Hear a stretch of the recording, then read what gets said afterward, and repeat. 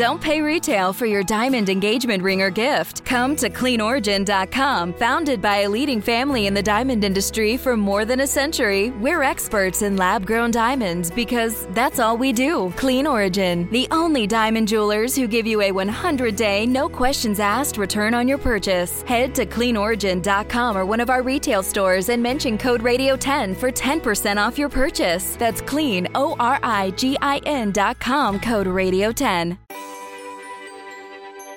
When natural disasters strike, those affected work to rebuild their lives and livelihoods. But before that happens, we must assess the damage that has occurred.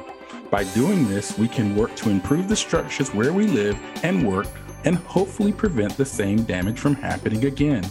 Dr. Tim Marshall is joining us today and is one of the nation's preeminent forensic engineers.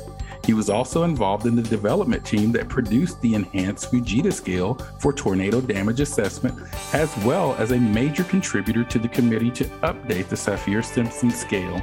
Dr. Marshall, thank you for joining us on the Weather Geeks podcast.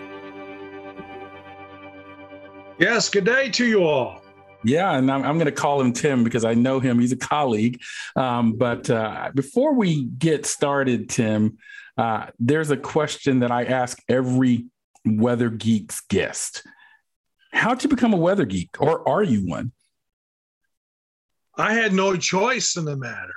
Okay. To me, it was something that just happened like serendipity. I was a 9-year-old going to school like everybody else. I was interested in weather. I was taking daily weather observations. And then here in the suburb of Chicago, a violent tornado hits my town. And I heard about tornadoes, but I never really knew that they would do such destruction. And to see it firsthand in your own town was really mind-boggling, because I thought, hey, I'm in the Chicago area. I thought the city protected me from tornadoes. I didn't realize that Tornado Alley kind of goes up into Illinois. So that was really a kind of a string of curiosity for me. It started me with writing to local TV meteorologists. And then a little later on, Dr. Ted Fujita came to the University of Chicago, and I wrote to him. He sent me a whole bunch of his colored maps, which I put on my wall. And I really got into it. And I thought, wow, this tornado thing is really interesting. And I think I want to study this for the rest of my life. So that's how I became your weather geek. Yes. I think you have a story that's similar in trajectory to many of the guests that we have on the podcast that talk about sort of early interest. But again, your profession is an engineer. And this is one of the reasons I was really excited to have you on. We often have meteorologists, climate scientists, and other types of scientists. We rarely have engineers on, but there's quite a bit of an interface between meteorology and engineering. And I want to talk about that here in a moment. But before I do, let me give you a little bit more about Tim Marshall. He ranks among the world's foremost experts on wind damage to the built environment. In addition to being a structural and forensic engineer and meteorologist, he is a pioneering storm chaser. And I definitely want to talk a little bit about that a little bit later in the podcast, given some things that have happened, and get your perspective as one of the most experienced out there. He has conducted more than 10,000 damage surveys of hailstorms, tornadoes, and hurricanes over the past 40 years. And as I mentioned, he's been involved in the EF scale update, as well as the update to the Saffir-Simpson scale. He has served as a damage survey trainer for the National Weather Service and has served on the National Vortex 2 and Rotate projects. Since 1983, Tim has worked for the leading Texas firm of, is it Haag or Haag Engineering? Haag Engineering. Good, thank you. I thought it was Haag. Haag Engineering, eventually serving as senior engineer and meteorologist, where he has served as an expert witness for hundreds of legal cases involving storm-related damages. So you can see we have the expert on this topic that we're discussing today. Now, one thing I mentioned is you worked on a team to help update the Fujita scale to the enhanced Fujita scale. Why was that needed? Why do we need that update? Well, Dr. Fujita himself knew that his scale was empirically derived, and that the only way that you could really calibrate that is through doing actual damage surveys and then correlating it to maybe win. Maybe some engineer can calculate what it would take to knock down this tower and then see if that fits within the Fujita scale. Well, so he knew that before he died. And then when he died, the engineers at Texas Tech, my alma mater, saw the need to update it because they said, hey, these F-scale winds get out of control and out of hand when they get higher.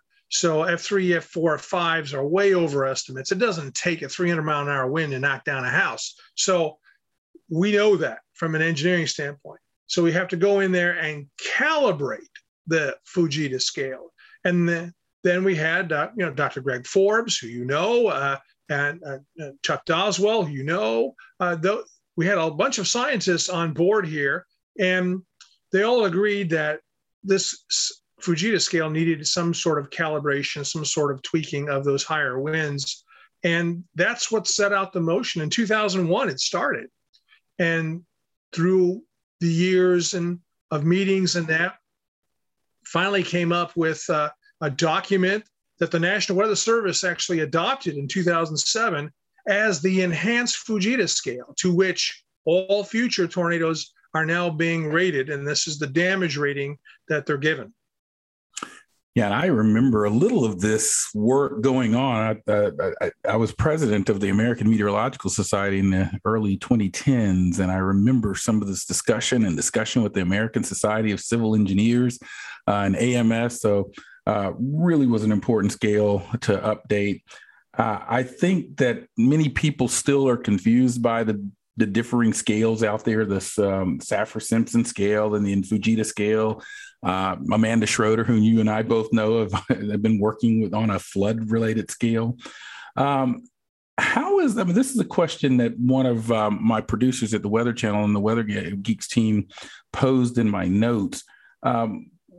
Where are places that we can still gain improvement? I mean, I know there's been this out adding things like mobile Doppler radar data when it's available and other things. So where are the next areas that we can enhance the scale even more?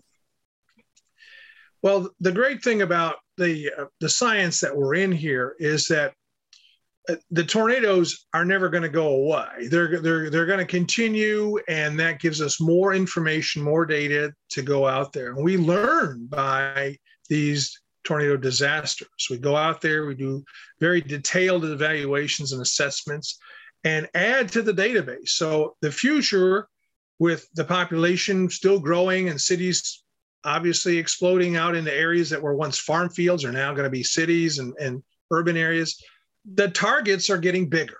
So we're seeing tornadoes that are going to do more destruction in the future, and more information will be gathered from them. So we'll continue to tweak the enhanced Fujita scale. And in fact, currently, there is a joint project between the AMS, NOAA, and the American Society of Civil Engineers in updating the enhanced Fujita scale. And I'm involved with doing that for the next generation. Yeah, we thank you all for your service in that. One of the things that comes to mind is the Saffir-Simpson scale. And there's been quite a bit of discussion about that lately. I've been somewhat vocal about it because I just don't think it has the information on rainfall that we need to convey the tropical cyclone rainfall flooding threat. But when Saffir and Simpson, designed the scale, it was always a wind scale. I mean, I think people missed that point. It does what it was designed to do in terms of wind assessment and damage. What's going on with the update to that, and why is that needed? Well, as you know, was a wind scale, but then storm surge was added to that scale. Right. And we all know that there's very poor correlation between winds and water levels because there's so many other factors that are involved with that. So I was consulting with them about what should we do with that? And the committee agreed that we should take them apart and just make it a wind scale only. And the storm surge, they can deal with that on a case-by-case basis and location-by-location basis because it varies so much. So I was really pleased to see that they took the storm surge away from that scale and it's just a wind scale. But at the same token, there's problems with the Saffir-Simpson scale, wind scale, and that is it's based off a sustained wind. And a lot of the recordings that we see on land don't even get to what the rating is for the hurricane out there. It's far lower because wind slows down when it interacts with the topography and the trees and the buildings and that. So we're recording lower winds than what is being predicted. And so trying to get that information out to the public about, well, this is primarily what it is offshore in open water. And when it comes on in, then it begins to slow down and it's not as powerful inland as it is out in the water, in the open water. What's the, I guess, timeline, or are we already there? I mean, I know you said that they've already pulled them apart. I mean, are you still in the process of any other updates, or for the moment has that sort of paused, and or are there still things happening? No, right now the Saffir-Simpson scale is just the wind scale. So, and that's the way it will be. There's no future linking anything else with that. And you talked about rainfall, and that's certainly a good topic that needs to be addressed with that. And again, that kind of varies with the movement and the size of the system, whether it slows down and stalls over in an area, and it turns out to be a major player, isn't it? It really, when you get these systems stalling, sometimes a stalled out like tropical storm is worse. Yeah, we saw that. I remember Allison in Houston. Yes, I remember Allison. Yeah, flooded Houston. And then Harvey comes along and does it again, as if you think, oh, this is a once in a 1,000-year event. It'll never happen in another 1,000 years, right? Well, it happened again. So It's like, wow, I'm pretty old. So it's like, it's an amazing thing that we deal with. But, they're going to occur. We just get in the way. Yeah. No, that's right. I've published a paper back in 2007 on this very topic, noting that much of the flooding from tropical systems really doesn't come from the big Cat 3, 4, 5 storms. It's from smaller Cat 1s and tropical storms, even things that don't get a name. I remember the 2016 storm event in Baton Rouge, Louisiana. That thing never even got a name. It was tropical. We've done some studies on it. It was certainly tropical in nature, but never received a name. Even recently, Tim, as we're recording this, I guess we had Tropical Storm Alex move through southern Florida. I was in Florida at the time at a funeral, and the flooding that I was seeing coming out of Miami there, people were still driving through roads, and it didn't even have a name at that point. I think it was still a potential tropical cyclone at that point. Yeah, 10, 12 inches of rain, certainly, and in urban areas, it just leads to catastrophic flooding. Yeah. Man, that sunset is gorgeous. Grill, patio, sunset. Hard to get better than that. Unless you're browsing Carvana's inventory while you soak it all in. Oh, burger time. So sit back, get comfortable. Carvana's got thousands of cars under $20,000 just waiting for you. I could stay here forever. Carvana, where car buying meets comfort, meets convenience. Download the app or visit Carvana.com today. And we are back on the Weather Geeks podcast. I'm Dr. Marshall Shepard from the University of Georgia, and I'm speaking with Dr. Tim Marshall, one of our community's top voices when it comes to tornado and structural assessment, damage, and so forth. I want to pivot the discussion now and talk a little bit about what you've seen in your career in terms of structural engineering and how that has evolved to serve as a mitigator in terms of storm damage. I mean, I have to imagine that over your 40 plus years of career, there have been some changes in structural engineering. Can you just give the Weather Geeks audience an overview of what you see as the biggest advances in structural engineering that help with tornado or hurricane or other wind damage? Yeah, I've seen some improvement in the way houses are built, buildings are built in my 40-year career. I think the first big impact was Hurricane Andrew back in '92. That was a wake-up call for Florida, and they they took the ball and they ran with it and said, hey, we're going to go ahead and upgrade our building codes. And so Florida came up with their own statewide building code, which increased resistance to buildings. And I commend them for doing that. It was a difficult thing to do. Obviously, they got a lot of pushback politically from that, but they went ahead and they did that. And building better is, of course, what I've been advocating my whole career to do. And we can do that. I mean, it really makes me angry when I go in and I see houses that collapse like a house of cards because they're just not attached very well. And when I point this out to the homeowners, they themselves get angry and say, well, you know, we can do better. We can resist. We see what the IBHS folks do with their wind tunnel. And if you strap it down, it stays. And if you don't, it goes away. So we can build against the wind. It's the water that's the problem, because the water weighs so much. And when it's moving, that's something you really don't want to think about. You want to build up above the water. The wind is something we can resist. So that was the first wake-up call. And then the next one were the series of tornadoes that went through Moore, Oklahoma, and devastated that. So they said, hey, we can do better here. You know, the building code is just a minimum. All right. Well, we've all taken tests, right? We've all, do we just want to get to the minimum? I mean, just to pass. So it's like, we can build better above the code. And that's what they did. And Moore, Oklahoma has their own building code, which is higher in wind speed than the national code, which I think is wonderful. And I think we need to think about each community and trying to do that. Now, yes, it's going to cost a little more, but not a lot more, because you can put straps and anchors and solidly sheet houses for just really a fraction of the cost of the house today.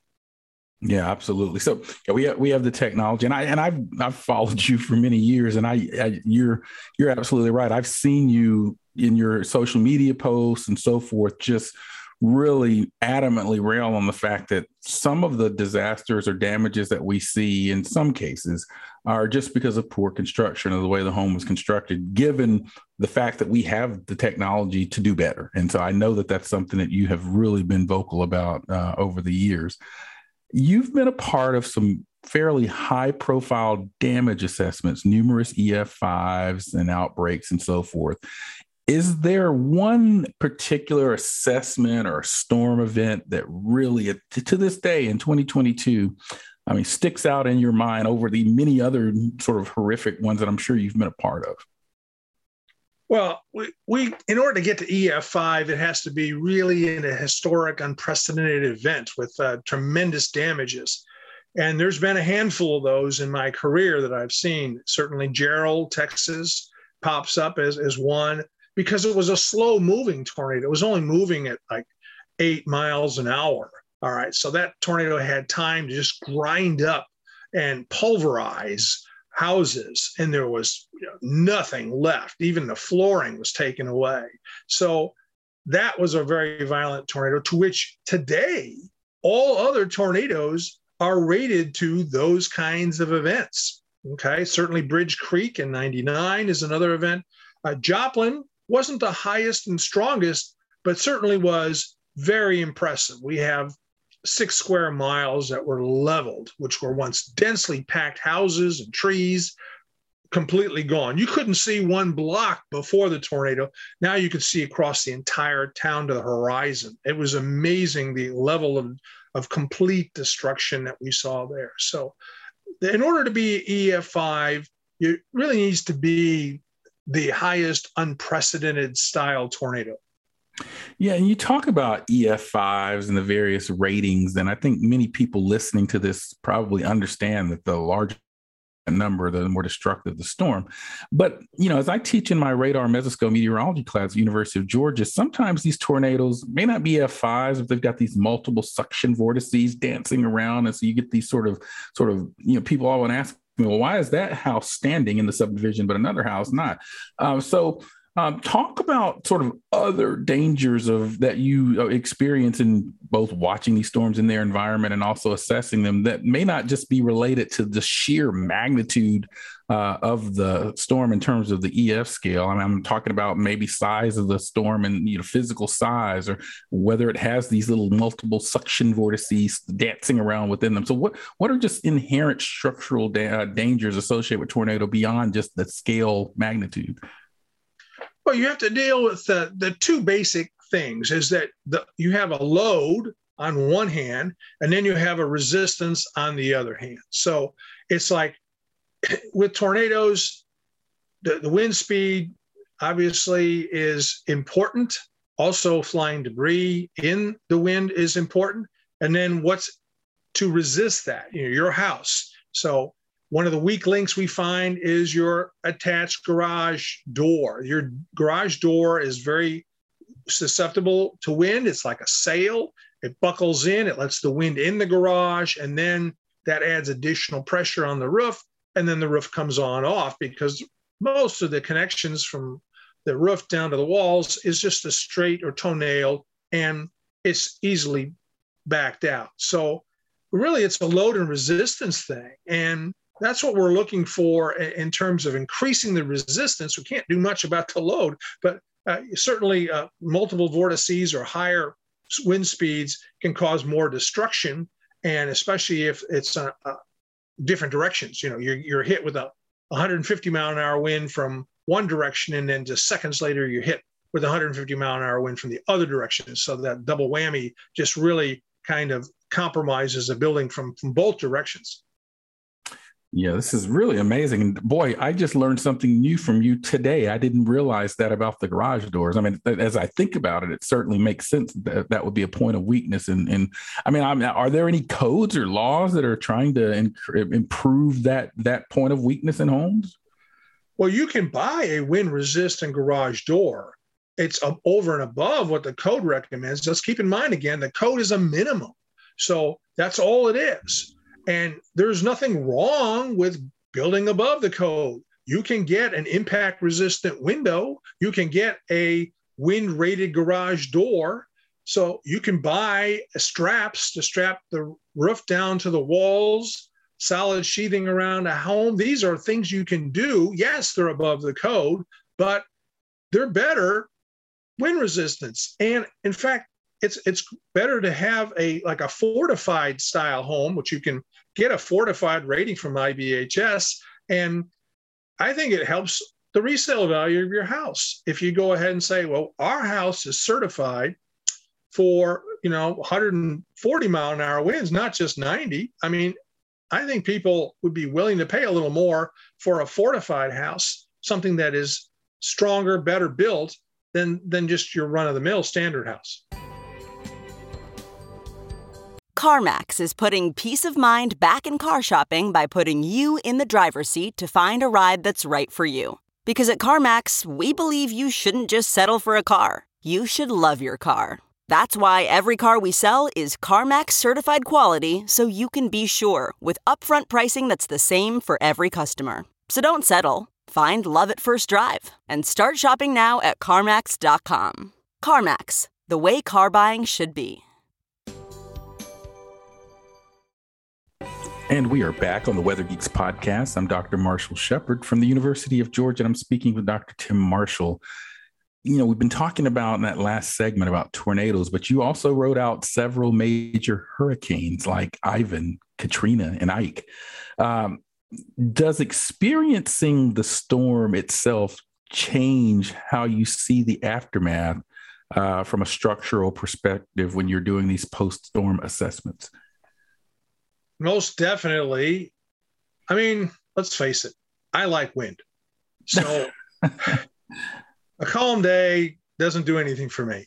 I like wind. So hurricanes, of course, you immerse yourself in the storm itself.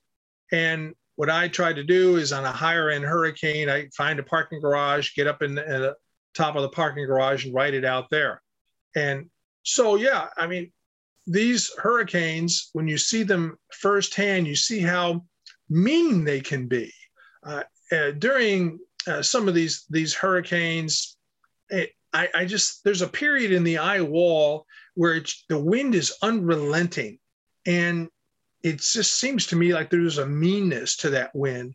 And then, I hear a bunch of noises, I see a bunch of things going on, and then I go out immediately afterward before any cleanup and get the firsthand look at the damage. So before anything is tampered or destroyed, I can see what happened. And that's the engineering side. So the front side, meteorology, back side of a storm is the engineering. And then there's obviously the humanitarian toll on that backside often as well, when you see the outcomes of that violence, of that anger that you describe with these hurricane winds. I went to school at Florida State University. I think the closest I was involved with a storm directly myself was Opal as well. And I wasn't even anywhere near the core or the eye wall region of the storm, but definitely remember it well. This really takes me to, I want to get your thoughts on storm chasing in general, Tim, because I know you do it and you're experienced at it, but I want to save that for the last part of the podcast. Before we go there, I want to get your thoughts as a leader in the field on where you hope to see the field of forensic engineering go as far as either storm damage assessment, technological advances, or so forth. If you had a magic wand, what are the things that you'd like to see or need? Well, one of the things I would love to see is more curriculum regarding forensic engineering in universities. There are books out on forensic engineering, for example. Some of them would serve as excellent texts. And I would like to see courses offered, not only maybe in a school setting, but also online. There is some training online that the National Weather Service uses for their people, but I would like to see that more broadly introduced for emergency managers and law enforcement, so they have an idea about, where would we want to look for people, for example, in the first responder? What would we look for in terms of problems with a building that may fall down and hurt somebody during the rescue operations? So there's a lot of questions that need to be answered, and I think a good course on how buildings fail would be wonderful to see. And I'm really a little surprised that there isn't more of that. I mean, certainly, I will certainly at least bring this up with folks. I have a dual appointment here at the University of Georgia in our College of Engineering, and it's a growing College of Engineering. And certainly there are some places that gaps they're trying to fill. So this is really interesting for me, just as an academic at a university, though my day job is I'm an atmospheric sciences professor, but I certainly have some affiliation with our engineering school. Yeah, my company is a forensic engineering company, but I didn't learn that in school. I had to learn it out here on the job and looking at broken and busted stuff and failed buildings. And that's what I do for a living. And I would love to see something like a course. Yeah, absolutely. I think you're right. And by the way, for those that are listening that may not be familiar with, there are also some aspects of our field called forensic meteorology too. Yeah. At some point, I hope to have a show here on Weather Geeks on that as well. Tim, I want to now pivot because in recent months, we've had some losses in the community of young and more senior people that lost their lives in car-related accidents associated with storm chasing. Now, I believe in both cases, they weren't directly related to a tornado itself. They were out on the chase. So it was just sort of an accident that could have happened driving to the mall or to the grocery store because of the rain and so forth. But it did spark discussions again. I saw them in social media and in the regular media on the dangers of storm chasing. And I've actually been vocal at times about my concerns about the convergence problem. There's so many people out there these days on storms, some less experienced than others. Now you're out there and you're very experienced and so forth. I just want to get your general, and first of all, before I even say that, just our thoughts and prayers to those families as well, those people that lost their lives. So I just want to get your thoughts, Tim, as an experienced, not only engineer and meteorologist, but storm chaser. Well, storm chasing started with a few individuals. And, the number one person is David Hoadley. He started back in the 50s, forecasting, going out when there was a thing called interstates that just started, being put in, and so otherwise you'd have to drive through every small town to try to get out onto the plains. It'd take you days. So he would do that, and it took him about 10 years before he saw his first tornado in doing it. So that shows you the dedication that he had. And then he decided to correspond with others who were interested. And before you know it, he developed a newsletter called Storm Track. And it started with like 10 or 20 people and grew to a few hundred. And then I took it over. And then it grew to 1,000 after the movie Twister. Remember that movie? Came out in 96. Yeah, sure. Yeah. Well, that had a huge spark in interest. And now you have, back in that day, you had hundreds of chasers out there. Really wasn't too much of a problem. But then tour groups started where you actually had vans of people who were just novices that would pay money, big money, to go out there and go with a guide. And now it's thousands. So you have so many people out there. I was just watching yesterday what was going on. There was one storm near Julesburg, Colorado, and there was like 100 chasers showing up with their little beacons on the radar app that I have. And it's like, there's hundreds of people more than that because only so many use those beacons. But it's like, wow, that's a lot of people out in a rural area, few roads, it's crowded out there. And the odds of running into something like, bad weather, pretty common. And then you have the other traffic. Now, some of the recent fatalities were because 18-wheelers came in, they cannot stop on a dime. And if somebody were to stop on the road, they can't stop on a dime. And so we had some accidents recently that were fatal because this just happens with the more people that go out there and do this sport, the more chances are of serious accidents and death. I mean, I guess bottom line from your perspective, is there anything that could or should be done? Or is it one of those, it is what it is and people are going to do it and we just have to just continue to preach safety and traffic laws and those types of things? Or is there something you feel should be done? I think it's the latter. I mean, people are going to do this regardless if there's fatalities involved with it. People still drive cars and there's fatalities involved with cars. So it's like they're going to continue to do that. It is certainly what I have tended to do, shifting my chase strategy a bit, is I get off the main roads more. I get up in the rural areas that are less traveled and not as many people. I don't just rely on a phone app. I actually have county road maps from each of the states I chase in and make sure they're updated. So I can go on roads that most chasers don't even know about because I've got these county road maps. So I still look at the old maps, pull them out and have someone else drive while I'm sitting there and navigate. Yeah, I think that's right. And, again, Tim's very experienced also. That's something that should not be missed in the conversation. He's been doing this for a while. And, experience does matter in all of our professions. And so, Tim, I really want to thank you. Is there anywhere that you want to promote as far as a website where people can follow you or any social media places that you want to mention to the Weather Geeks listeners? I really, I'm on Facebook. That's all I'm on social media wise. I have a Twitter account, but I don't really tweet. It's just, I post my chases there. Yeah. And certainly I just say to folks who want to go out and do storm chasing to read what up on it or go on a tour group. That's fine. You can learn a lot on a tour group. Just don't go out blindly and chase a storm. You're really putting yourself and others in danger when you do that. So these storms, and as you know, Marshall, some of these supercells are real beasts.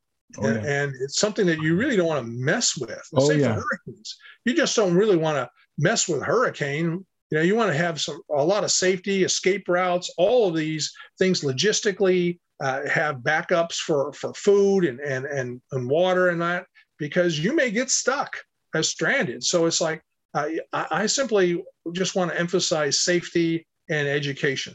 Yeah, here on that. And that's where we have to end it. We don't have a Geek of the Week. Normally we'll reserve this segment of the podcast for a Geek of the Week. We don't have one, but I do want to, again, send our thoughts and prayers out to those that have recently, their families of those that recently lost their lives out there, and in general.